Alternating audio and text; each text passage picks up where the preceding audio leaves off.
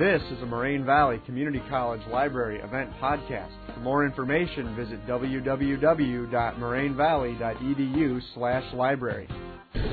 On behalf of the Moraine Valley Library and the Moraine Valley Bookstore, I'm happy to welcome all of you to our opening event for our One Book, One College program on Autobiography of Malcolm X.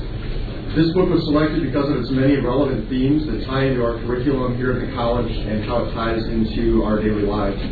The themes of this program include race in America, the civil rights movement, the time period of the 1960s itself, the Islamic faith and the many expressions of that faith in America, and many other topics. Sometimes it feels like we've come so far since Malcolm X's time, especially as we watch Barack Obama making a run for president. Oh, Barack. Sometimes it feels like nothing has changed at all as we see so many civil rights protesters on their way to Louisiana today. So it is our hope that discussions such as those that we're having today are going to help us take one more step forward in our nation's struggle to live up to its promises for all of our citizens. I would like to thank all of you for coming, and before we begin, I'd like to take a second to thank Kasia Shah and Lynn Julis in the bookstore, and to thank Sylvia Jenkins and Maria DeVersa here in the library for their support.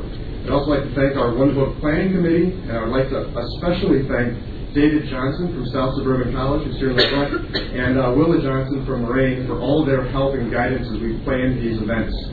Now it's my pleasure to introduce today's speaker.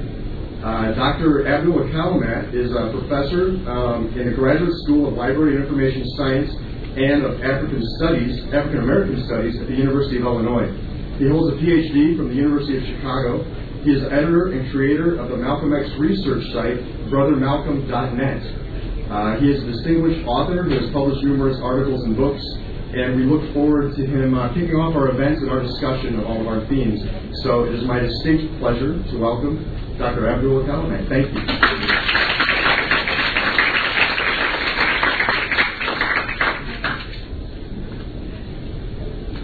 Thank you. I am a Chicagoan, but this is the first time I've been out here to Moraine Valley, so it's a pleasure. And yet at the same time, you can't have anything happen on a day like today and not mention Jena, Louisiana. I've mentioned this more than once during this talk, but for you who did not experience the 1960s, and I think there are a few of us who did, it's important to understand that events like this are really not simply about Louisiana, some small town in Louisiana, but they're really about the entire United States, if not the world. And so sometimes small, little, relatively insignificant places become the most significant places at that moment. And so whether it was Greensboro, North Carolina, where the sit-ins began, or any number of other places throughout this country and the world, Jena is a place where the entire world is looking at the moral, the political, the conscience and the soul of America. And I think that it's important for us to mention it at the beginning because so much of what I'll have to say about Malcolm X is directly relevant to our understanding of this moment. What I'm going to do today, and I'm going to be using a slide PowerPoint mechanism to help get through this talk, but also to be as a guide for you to be able to look at some pictures and see some concepts that hopefully will be useful not only today but throughout for a year. Let me also say that the idea of having a book as a focus for the entire year is a fantastic idea. As we know, cities throughout the country have adopted this process. But when you take a book like Malcolm X's autobiography, you're really getting serious about this one book business because this is a book that people wanted to burn. It's a book simultaneously that people wanted to raise to canonical status. In other words, a book that would be referred to by everyone in the world as a piece of world literature. So here you've got this book that is had from both ends of the spectrum, but also you've got a book that is deeply clutched and held to the breast of most African American youth as they come through the educational process, because Malcolm's life, and I'll refer to this again, but Malcolm's life is so much a part of the life cycle of being an African American, and it may well be part of the life cycle of what it means to be an American. So that's also one of my sub-themes in this talk, is to what extent is Malcolm a doorway, a gateway to the African American experience? And to what extent is Malcolm a gateway or a doorway to the American experience? It's a very interesting tension between being African American, emphasis on African, and being African American, emphasis on American. There is this struggle. Du Bois wrote about this warring selves, this tension between wanting to affirm yourself, and yet at the same time that you're affirming yourself as an African American, you know that America is racist to the bone, as the phrase would have it. In other words, there's almost no aspect of this country, whether it's the church, the state, the community, informal behavior, hanging out at the bar, watching a football game, that the issue of black and white, the issue of racism, doesn't come to the fore. This is something black people feel. It's often something that white people are embarrassed by. But everybody experiences it almost every day, every week, if you're in this country and are conscious of what's happening. So we want to talk about Malcolm today, but the first thing I want to do is to place Malcolm in a context. In other words, a lot of times people deify someone or think very highly of them, and therefore it's almost like we abstract them out of their context and don't understand their context. So I want to establish a context for you that answers some of the silences in the curriculum. It speaks to why we have Black Studies programs in the United States. So we'll talk about that a little bit. Then I'm going to also focus in on Malcolm's life, and I think perhaps most people are familiar with aspects of his life, but I want to give you some detail on that. And then I want to draw out of Malcolm's life what I think are the lessons for the 21st century. And then I will give you some homework. Now, the fundamental idea here is that the African American community had intellectual and political traditions that are long-standing traditions and that represent the complexity of how African Americans have reflected on their experience. First, there is the question of the church and religion, or Black liberation theology. In other words, the main underlying theme of most of these aspects are really freedom, liberty, democracy, justice. And therefore, in the religious realm, Black liberation theology has always been, how do you interpret the Bible, or how do you interpret the Quran as guidelines to understand the moral and political networks through which you have to navigate in order to lead your life, or that you have to transform in order to save the society that you happen to be living in. And so religion has been a very important reference point in the radical Black tradition. Second, of course, is Pan-Africanism. And here what we're talking about is the unity that Black people feel by virtue of a common experience with descendants of Africa everywhere in the world. Now let me just, first of all, clarify that. First thing you have to realize is everybody here is a descendant from Africa. That's what they tell us about the historical origin and development of our species. That is, Homo sapiens sapiens come out of Africa. So if somebody were to ask you, whoever you are here, ultimately, where did your people come from? They came from Africa. That's the first point. I know that's a shocking revelation to have to accept, but that's what the archaeologists and the geneticists tell us. But we also know there was a second, or there were two migrations out of Africa. So I just want to suggest for your own study that if there is something called race, and of course, within Homo sapiens sapiens, that idea has been debunked on every scientific front. But if there is this question of race, then it has to be a contradiction between the Neanderthals. That is, the Homo sapien Neanderthals that came out first and was in Europe, and met the Homo sapiens that came out in the second wave.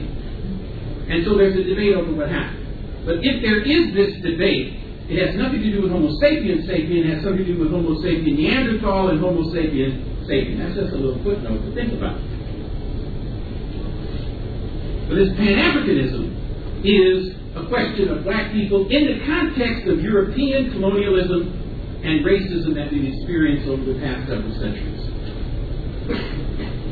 And third, the question of nationalism. That is the unity of experience and the need to unite the struggle for justice and democracy within this country.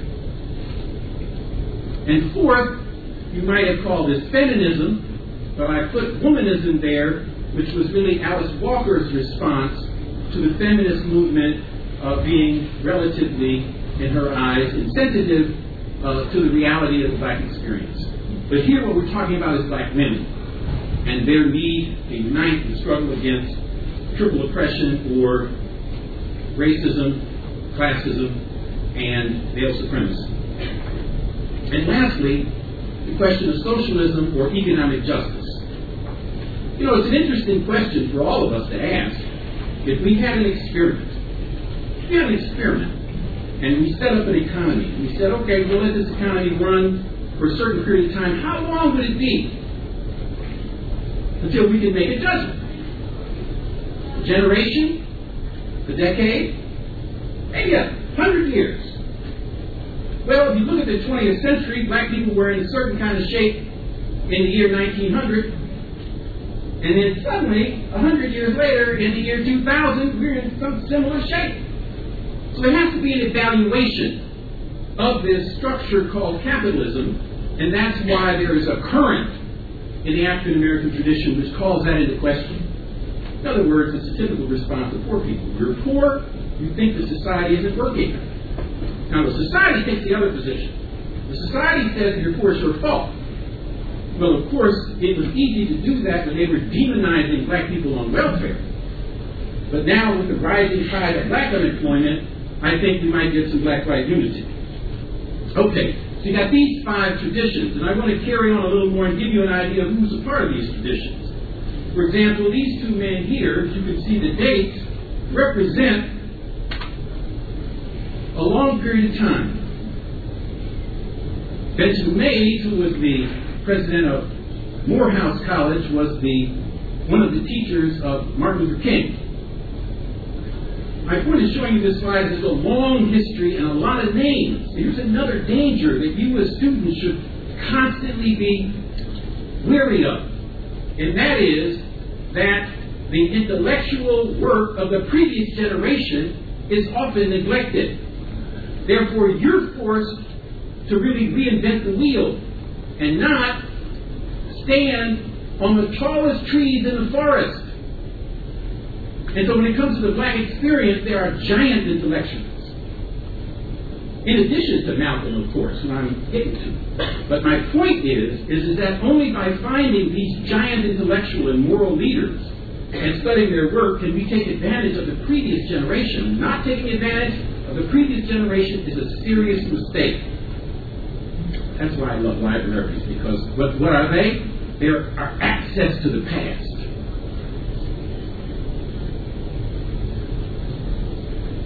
Pan-Africanism. Now here's what's an interesting thing, is that many of us in the United States wear blinders and are only interested in the United States. Well, one of the things that has helped African Americans be global is the fact that there are people all over the world who have taken up Pan-Africanism. So here we have an example of Marcus Garvey from Jamaica and Kwame Nkrumah from Ghana, who embrace these ideas. Now, of course, Pan-Africanism is nothing but the ideological response to the global slave trade, which produced the African diaspora in the first place.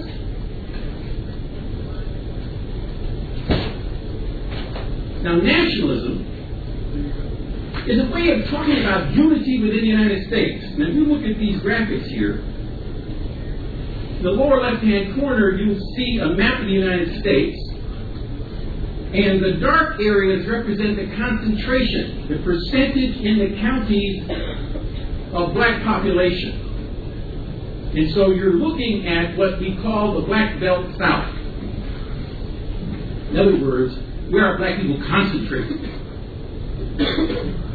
This is why there is this expression in black discourse of down home, because there is a concentration of black people in the South, and most African Americans, certainly in the Midwest, can point to the state and the county or the region of the state where their people come from.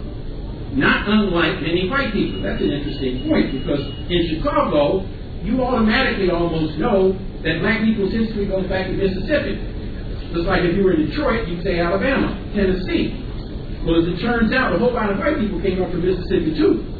I don't know if there are any descendants of Mississippi immigrants here, but my point is that it's partly an American experience, but here we're specifically talking about the African Americans. Then if you look at the graphic on the right, you recognize the city of Chicago. And the dark areas represent the concentration of African Americans. And so when we talk about nationalism, we're really talking about the way in which the geographic distribution and concentration of African Americans not only gives an opportunity for enhanced exploitation, which has been the dominant trend, but gives an opportunity for aggregation and concentration of resources to bring about change. As we all know, change is not something that enlightened people simply provide for the society. In fact, we know that change often comes from people organizing themselves for power in such a way to impact the democratic process and therefore bring about change.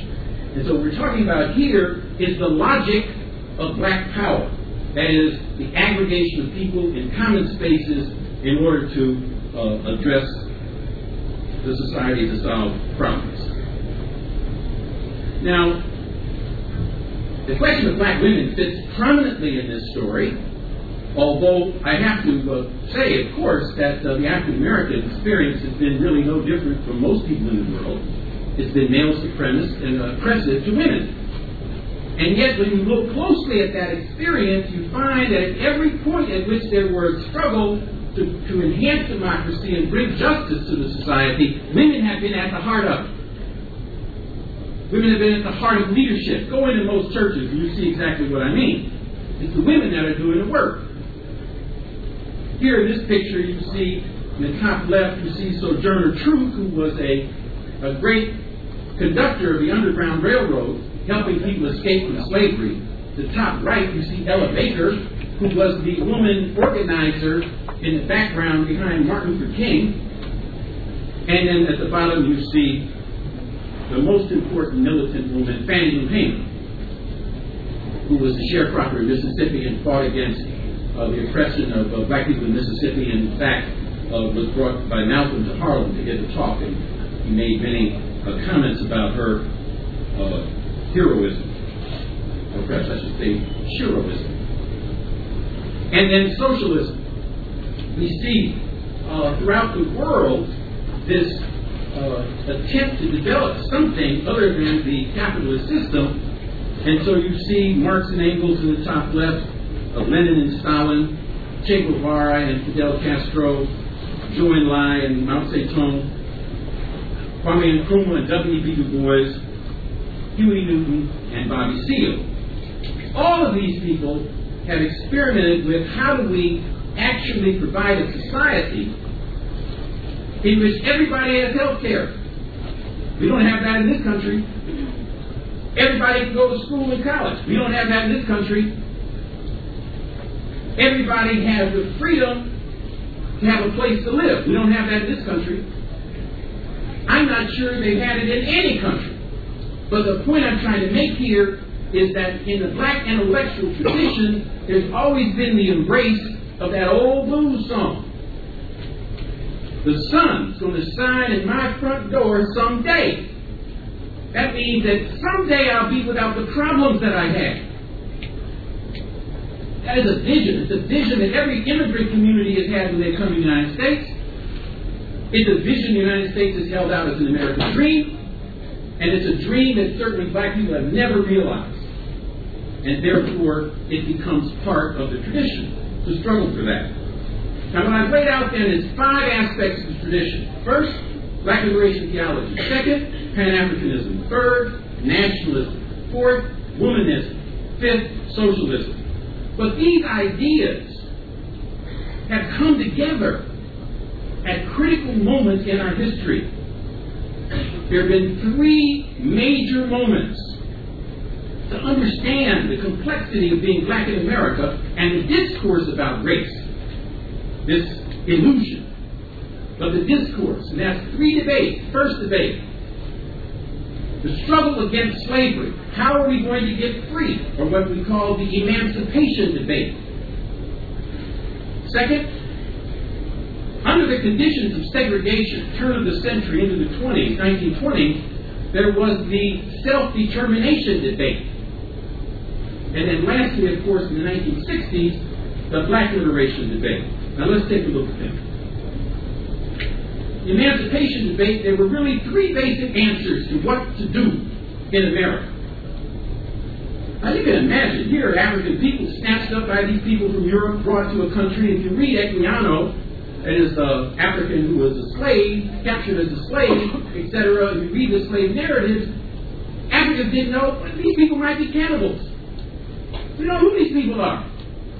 They're snatching us up, taking us to some other country, and forcing us to work with no pay. So there was this debate. 3 questions. What are you going to do? First, let's get the hell out of here. Seems like a rational response to slavery. Let us emigrate. Let's get out of here. Another response is, perhaps we can talk to them. Let's reason with them. Maybe that would make slavery a little bit better. We write petitions. We'll have conversation. Of course, if those 2 things don't work, we might have to fight. Now, as you can see, on the right, Frederick Douglass, he was definitely interested in struggle. Without struggle, there would be no progress. One of his famous quotes. But he was, in the end, a negotiator. You see on the left, Martin Delany, he actually fought in the Civil War. He was interested very much in Africa. And then in the center, you see that picture, famous picture, of Nat Turner, who led a slave revolt. Now, it's an interesting thing about this slave revolt is that this was the revolt of oppressed people.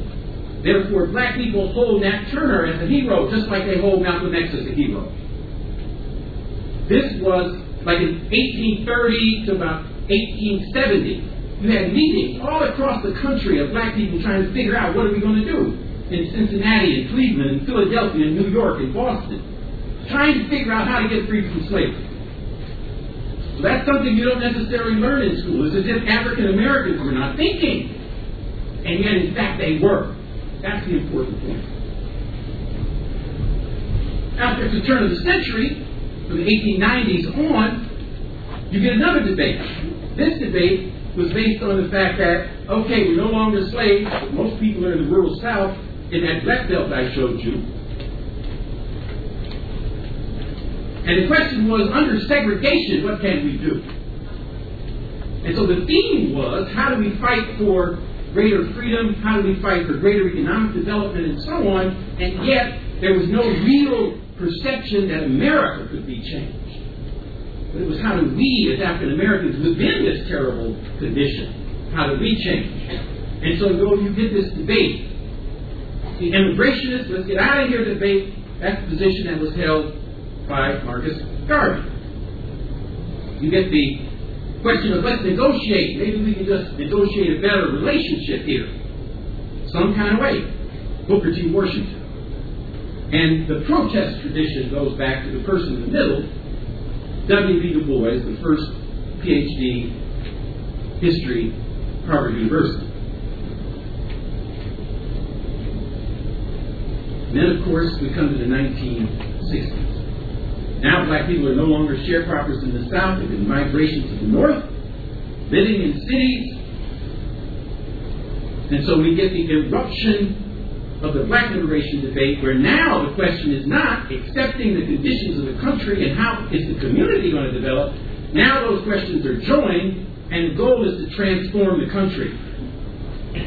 In other words, not only are we talking about changing the conditions of African Americans, but we're talking about changing the conditions and particularly the mentality of American society, where racism is so ingrained, it seems rational and true.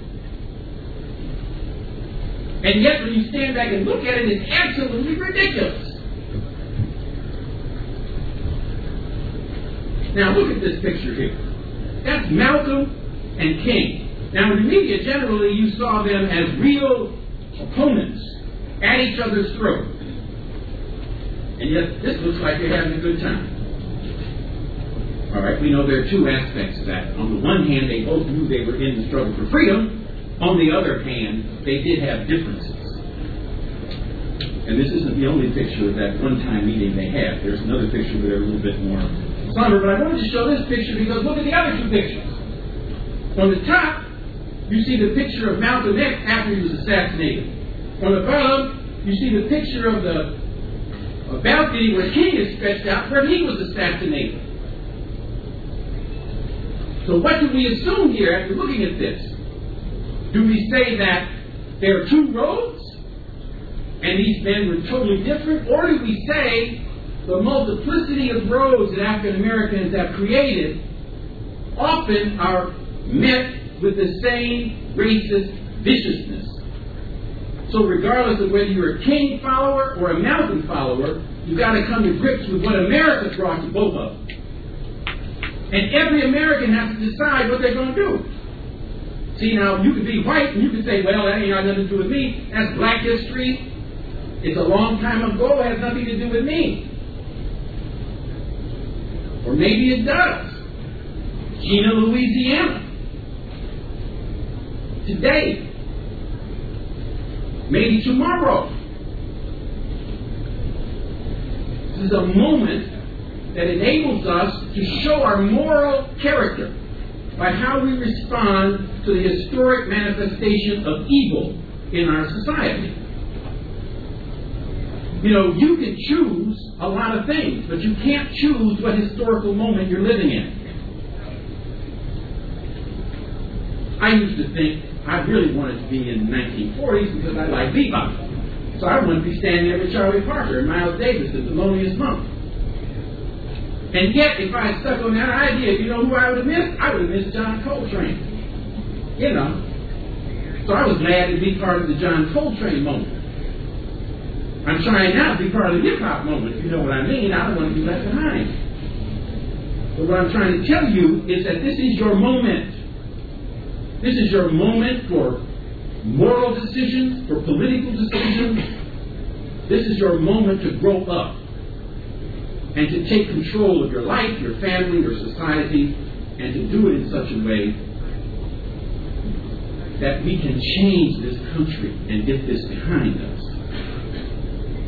That's what everybody wants. But you can't do it by ignoring it. You've got to face it. And that's what Malcolm helps us to do. This is a moment in which the Black Liberation Colors, brought by Marcus Garvey into the canon, the African American tradition, really can help us understand how we can all help save America. Now, there are 4 stages of Malcolm's life. As you can see, I've used the names that he had many names, but used names to sort of characterize each stage. You see the dates of his life connected to those stages, and the chapters are the books in the autobiography that deal with those stages of his life. Now, Malcolm Little was born in a small Midwestern town, lived in small Midwestern towns that had small black populations. His father was a minister, so that's part of the radical black tradition. His mother was from Grenada, and therefore he grew up with a bigger sense than just the narrowness of being in the Midwest. He grew up with this sense of Pan-Africanism. His mother was from Grenada. Third, his father was active in the Garvey movement, and therefore he was involved in organizing black people to resist the kind of racism they were experiencing in Omaha and then in small towns in Michigan. His mother was a very strong woman. She was active in the UNIA as well. People have found articles in the Negro World, which is Garvey's newspaper, that she wrote as secretary of the various chapters that they were in. And then in terms of the economic situation, his father was so committed. Malcolm's father was so committed to self-determination and independence that he actually built their home himself. So that notion of self-reliance, which is very much a part of that struggle for economic democracy. So that's Malcolm Little. But then when Malcolm moves from these small Midwestern towns to large northeastern cities with large black populations, etc., Malcolm then takes to the street. Now, as Malcolm Little, obviously, he was the typical young brother aspiring to occupational success, to educational success, had it, was elected officer by his classmates, etc. And yet the system was constantly telling him, you're black, you're a nigger, you should not have those aspirations. And so what he did was he said, okay, cool. I took that as a negation, and then he went out and himself proclaimed the negation of America by becoming a thug, a criminal, a hoodlum. Everything that he was supposed to do as Malcolm Little and reap rewards, since he didn't reap rewards, he did exactly the opposite. Among other things, for example, there was a taboo about white women. So he went out and got him a white woman who was married. All the taboos were broken by Detroit Red. And of course, that name comes from being in New York, because in Michigan you wouldn't be called Detroit Red. There'd be too many Detroit Reds. Okay, from small towns, large towns, Midwest, Northeast. Small black community, large black community. Very different circumstances. But the life of criminal leads him to be incarcerated. After that, of course, we know in the prison, he had reached such depth that the criminals nicknamed him Satan. Now, you know that's serious. You in jail and they call you Satan.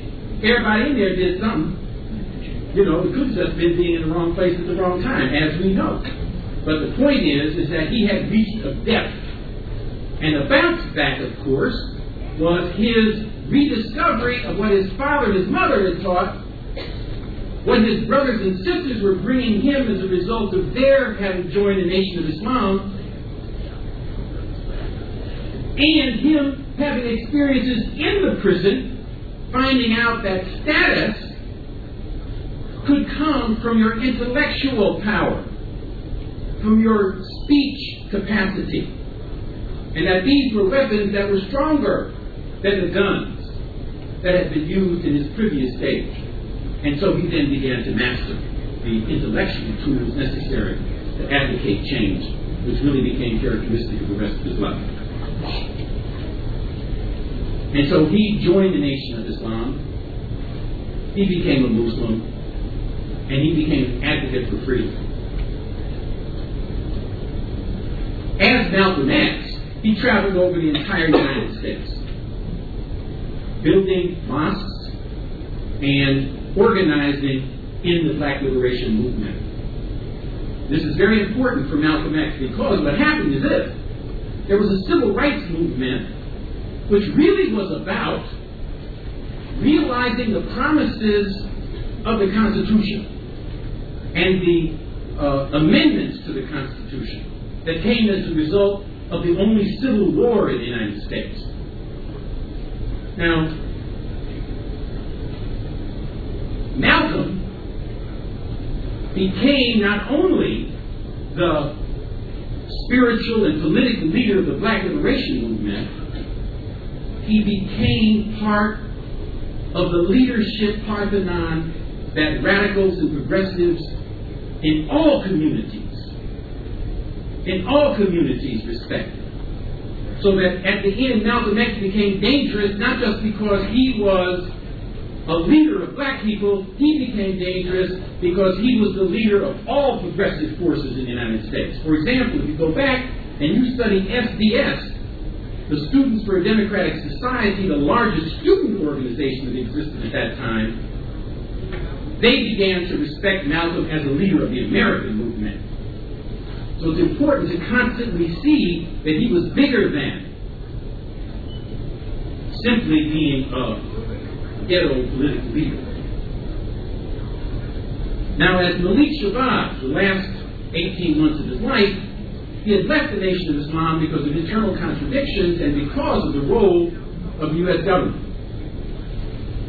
Now, as a result of him leaving the Nation of Islam, he then began to reevaluate and became really global. So that, for example, a largest percentage of that 18 months he spent outside of the United States. Martin Luther King was respected by the world and got the Nobel Prize. When Malcolm went to an OAU meeting, he was then taken out of the hotel and put in a boat with the rest of the liberation leaders from Southern Africa in order to protect him, but in respect for what he represented as part of the struggle in his country. And so he was as much of a global leader in the sense of Africa embracing him as King was in the sense of the Nobel Peace Prize. But we have to keep in mind, Nobel got his money by inventing dynamite. So it's a rather interesting thing that it's in his name that we give the Peace Prize. Curious. Okay, so you get these 4 stages of Malcolm's life.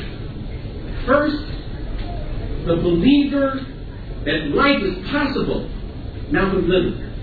But you want every young boy, every young girl to think, to aspire to progress in school and in jobs. That was negated. He took to the street, became a criminal, a thug, a man of the shadows.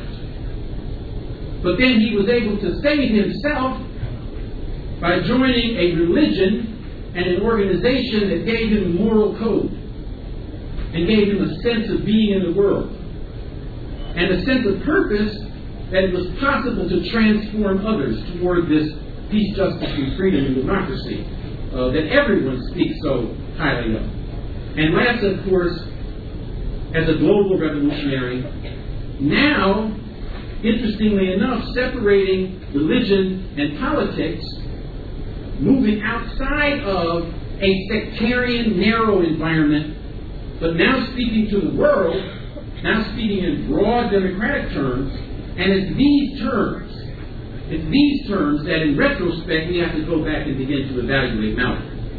See, a lot of people, well, take yourselves for example. Picture yourself in elementary school doing the worst thing you ever did. Okay? Are you at that moment? Nobody wants to be known by that moment. What you'd say is, I've grown up. I don't do that anymore. Or I do it more successfully. Or I do it when nobody knows it. Okay? So what you want to do is to take every life you examine and process and see it in a process. And so we want to go back and we're going to look at the mature Malcolm to try to understand something about what his message is. Now, I want to share with you something we've been working on called an ideological framework. The underlying concepts here are concepts you can apply to your own thinking.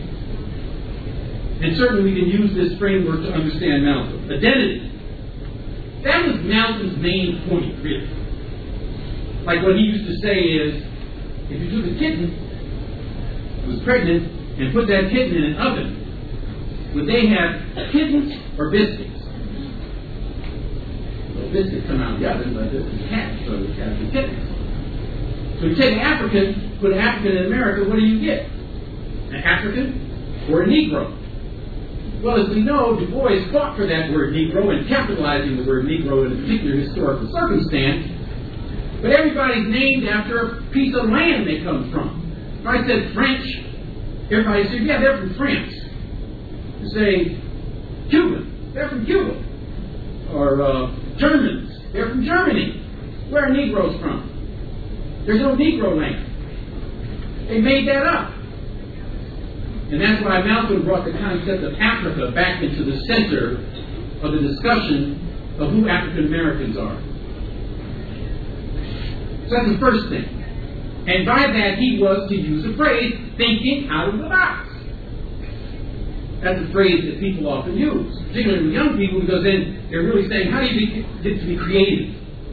Don't just accept the narrow confines that are there for you, but be creative. Think outside the box. Malcolm got out the box. Okay, in terms of his analysis had something to do with black people being, oppressed. Put it another way, black people getting the raw deal all the time. Ultimately, this came down to his characterization of Western civilization. He sort of raised that idea that Gandhi at one point raised. Somebody asked Gandhi, what do you think of Western civilization? And his response was, it's a great idea, it ought to be tried. You get my drift here. First, you're talking about a man who comes from an older place. And second of all, it's not entirely clear that the kind of racist history the United States has would qualify it as a civilized country. I know that's hard to take, when you say being civilized. I mean, every country uses the word civilized to represent themselves. And yet, black people inside the United States and Malcolm's guidance helped us to see that to be civilized in this country is going to take a lot of work. I guess we could go to divorce courts, we could go to emergency rooms in hospitals, and there are other places where we can see that civilized people have a way to go, too. But certainly the black experience helps us to see that. Now, he was a global person, a worldwide person. So he was constantly trying to put us in the context of the world. And so he saw world revolution as part of this. Now remember what was happening during Malcolm's life. Well, Africans were rising up against European colonialism. Can you imagine when Malcolm was around, there were white people in Africa saying this belongs to us? Well, if you were Native American today, you might be wondering about the United States. I don't know how many people here have ever been to a reservation, but they still have reservations from the indigenous people who were in this country. Just imagine that. It seems preposterous, really. And yet, there they are. Okay, program. He created two organizations, Muslim Mosque Incorporated, NMI, and the Organization of African American Unity.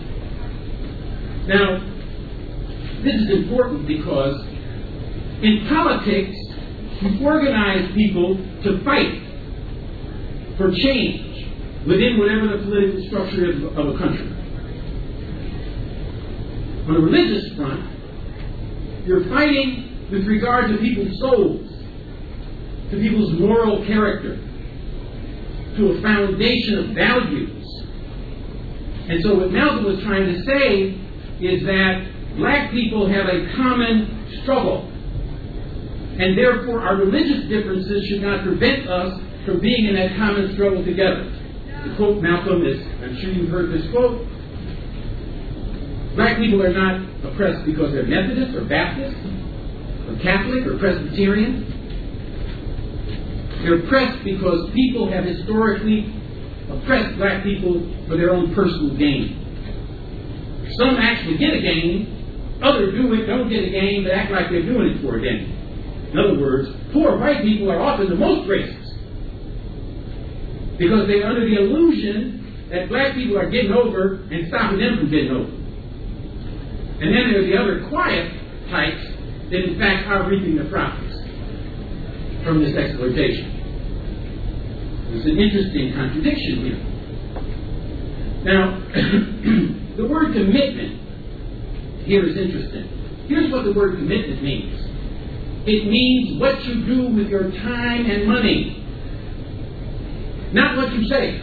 I'm committed to this, I'm committed to that. That means very little. You want to know what the United States is committed to? look at the federal budget. That's what the United States is committed to, the federal budget. You look at the time. What do you do with your time? Everybody here's got 24/7. You do an inventory of that, that's who you are. And so Malcolm used the phrase, by any means necessary, which meant at that moment, in that debate, he was prepared, like, sitting in Vegas or something, to put it all on the line. Shove all your chips over there. That's how we're playing this game. By any means necessary. Now, of course, if you look at Malcolm's actions versus what was written about Malcolm, what was written about him is you say, oh, he was a thief, a thug, he was shooting and killing people, he was rising up and charging in with guns and M16s, etc., etc. In fact, he did none of that. In fact, what he did was educate, network with people, and speak out about things clearly and simply. That's what made him dangerous. Now, the interesting thing about Malcolm X is that he was, in the tradition of Nat Turner, what you would call a field Negro. That is, someone who didn't go to college, who didn't get to a position of authority because he was appealing to white people or people in positions of power. He came the other way. Like many hip-hop artists come the other way. Although it's also interesting how a hip-hop artist might come that way at first and then come over here and represent whatever corporate contract they have to sign. Malcolm didn't get a corporate contract.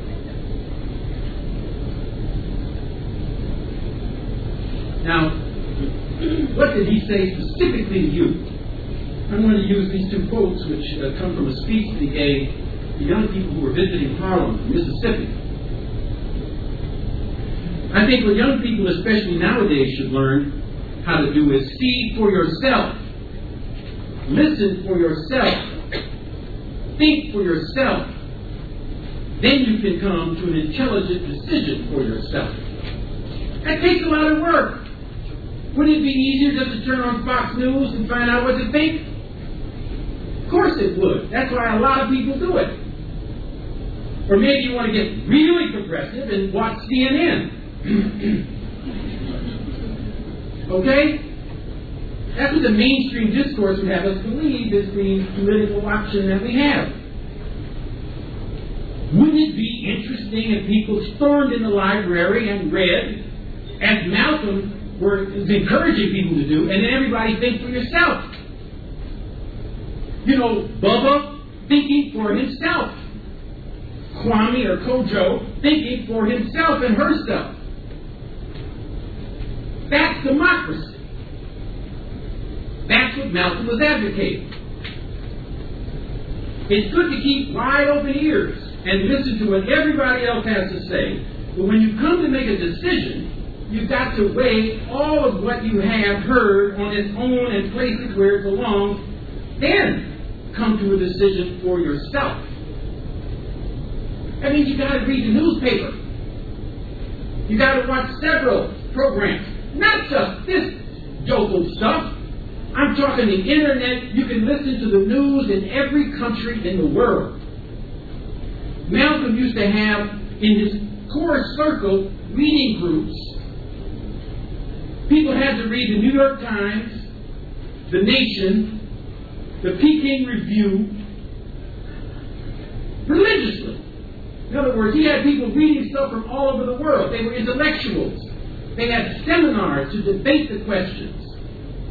Ask yourself in your life, you and your friends, do you have study groups? Now I'm talking about what classes you're taking. I mean study groups to find out what you need to live, to be intelligent, to plan your future. That's what he was advocating for you. Now we have a website. I welcome you to come to this website, and you can find out most things you would want to find out about Malcolm X. That's the URL. You see it at www.brothermalcolm.net. you can find what Malcolm said.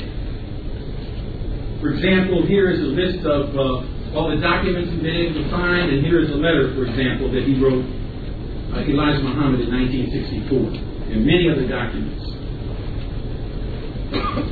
There's a bibliography. That's a new word. Bibliography. It's like bibliography. Bibliography, a listing of books. Bibliography, a listing of websites. So here are websites about Malcolm. Everyone should know about family genealogy. Here is a chronology of the male line leading to Malcolm. Earl, Little, Malcolm's father, then his grandfather, great-grandfather, great-great-grandfather.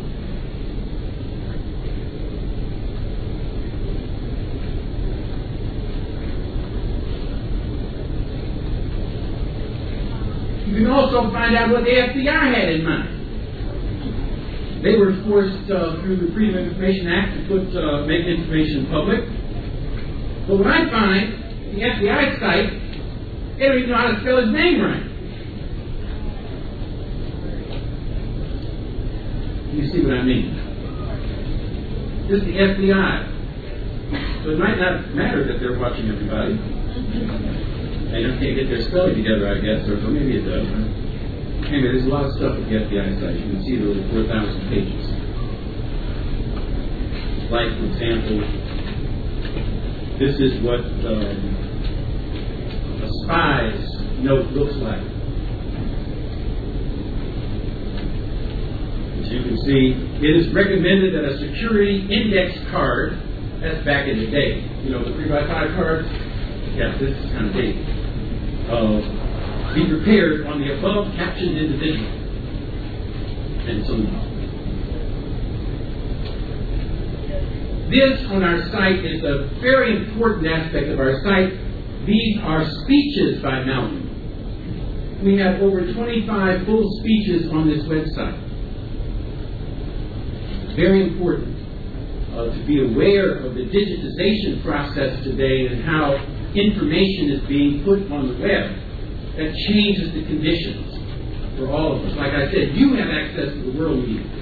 Of course, Malcolm didn't. He was reading newspapers, hard copy newspapers. Now, one of the things that we did on the web, I just wanted to mention this, is that Malcolm's family had a lot of material in one of those rental storage places. The daughter had taken material and it was in Florida. And my sister was, we buy Malcolm memorabilia and stuff. You know, you can imagine their ashtrays, their little dolls, their watches, their all kinds of stuff. Anyway, and on eBay, and there are two eBays. One eBay is the eBay most of us look at. The other eBay is big money. Well, she just happened to be browsing in the big money section, and bam, discovered they were selling Malcolm's archive. So she got on the phone and called me and said, wait a minute, what is this? I looked, found out, and I edited a listserv, which is an email exchange of information process. And so I got that information and put it on the listserv and sent it out. The American Library Association has a newsletter. They got it, put it out in their circles, and then the New York Times got it. And so the next day, in other words, the next day it was on the front page of the New York Times. And we were able to stop the sale.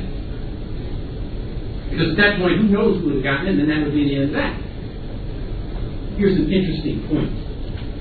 When it comes to real estate in this country, we have a rule of law called eminent domain. I don't know who was living here before Moraine Valley got it. But eminent domain, they could come in and they say, look, Mr. Johnson, Ms. Williams, y'all got to go. Because Moraine Valley is coming here. And we will compensate you X amount of dollars for your property, but you got to go. It's in the public interest. Now, when it comes to intellectual property, we have no such rule of law. Even though these materials are part of our national heritage. as important as a piece of real estate for a community college or a street. And so what this tells us is we need new federal legislation so that when a body of material, even though a family has it, that is of importance to the country, that we can figure out a way to save that material, compensate the family for it, but to save it for all the generations to come. Just a little idea for you future lawyers and members of the state legislature and whoever's going to be elected to Congress. Remember, you heard it here first. We need a new piece of legislation regarding intellectual property for saving, really, and preserving the documents that reflect the history of this country. Okay, I finally come to the point of your homework. First point is, listen to Malcolm's speeches. Reading the autobiography is important, but listen to his speeches. They'll come alive. It's as if he's sitting there talking to you today. So listen to his speeches, and I've just given you a website where you can find all those speeches. Second, measure your life by the 4 stages of Malcolm. Following the rules, Malcolm Little. Secondly, breaking the rules, Detroit Red. Third, embracing moral standards around which to lead your life and to become an example to your family and to your community. And fourth, winning the respect of people from all cultures and countries because you stand for the kind of politics that they can identify with as well.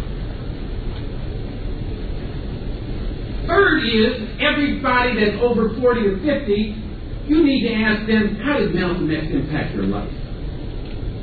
Get a discussion going. You will discover that the issues of people remembering in the past are vital today. They'll start talking about them like they're today. It's like touching a nerve.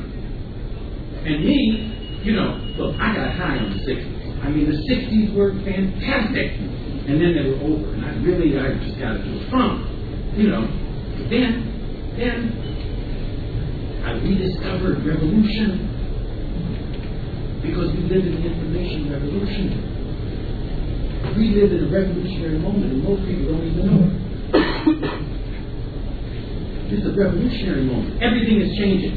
You see all those computers over there? They weren't there yesterday. It's new. Librarians don't even know who they are. Oh, they're keepers of computers. I know that. Look, I'm in a school. I'm teaching librarians. I know they're more than that, but I'm sorry to say something here. There's new game. You know what they say, new sheriff in town? New game in town. Ask people, how did Malcolm impact them? I'm including white people. I'm not just talking about black people. Because they'll remember. Malcolm came out of prison.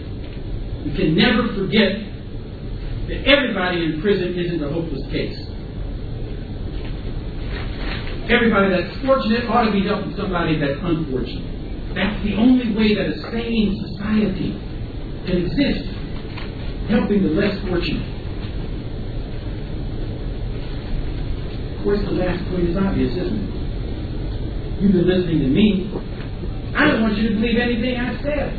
I want you to check everything out. I want you to think for yourself. And you might find out I said something worth hearing. And then if you find out I was wrong on a point, I want you to find me. Search me out. Send me an email. Excuse me, Professor Alkalimat, but you said this, and I've checked that, and perhaps you should change what you're saying. Get in the dialogue. There are black people who would never suspect there are white students in the suburbs who are moral and creative in their thinking and want change in the society. This is a moment for you to help save all of us. And that's a big order, isn't it? But that's the way we thought in the 60s. We thought bigger than ourselves. We had big ideas. Nobody accepted the fact that they were irrelevant and small and had nothing to say that was worth anything. This is what you can learn from Malcolm X. Not the U.S. Army ad or the poetry of Justin Jackson, but you can be somebody. Because Malcolm X became somebody. And many other people represent that same kind of vision of the future. So if I said anything worthy today, it's that you ought to think for yourself and learn from Malcolm in that regard. Then I think society would be a better place to live.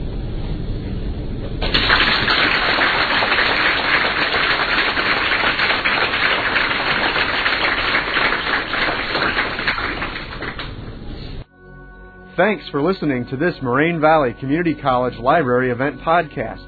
For more information, visit www.morainevalley.edu/library.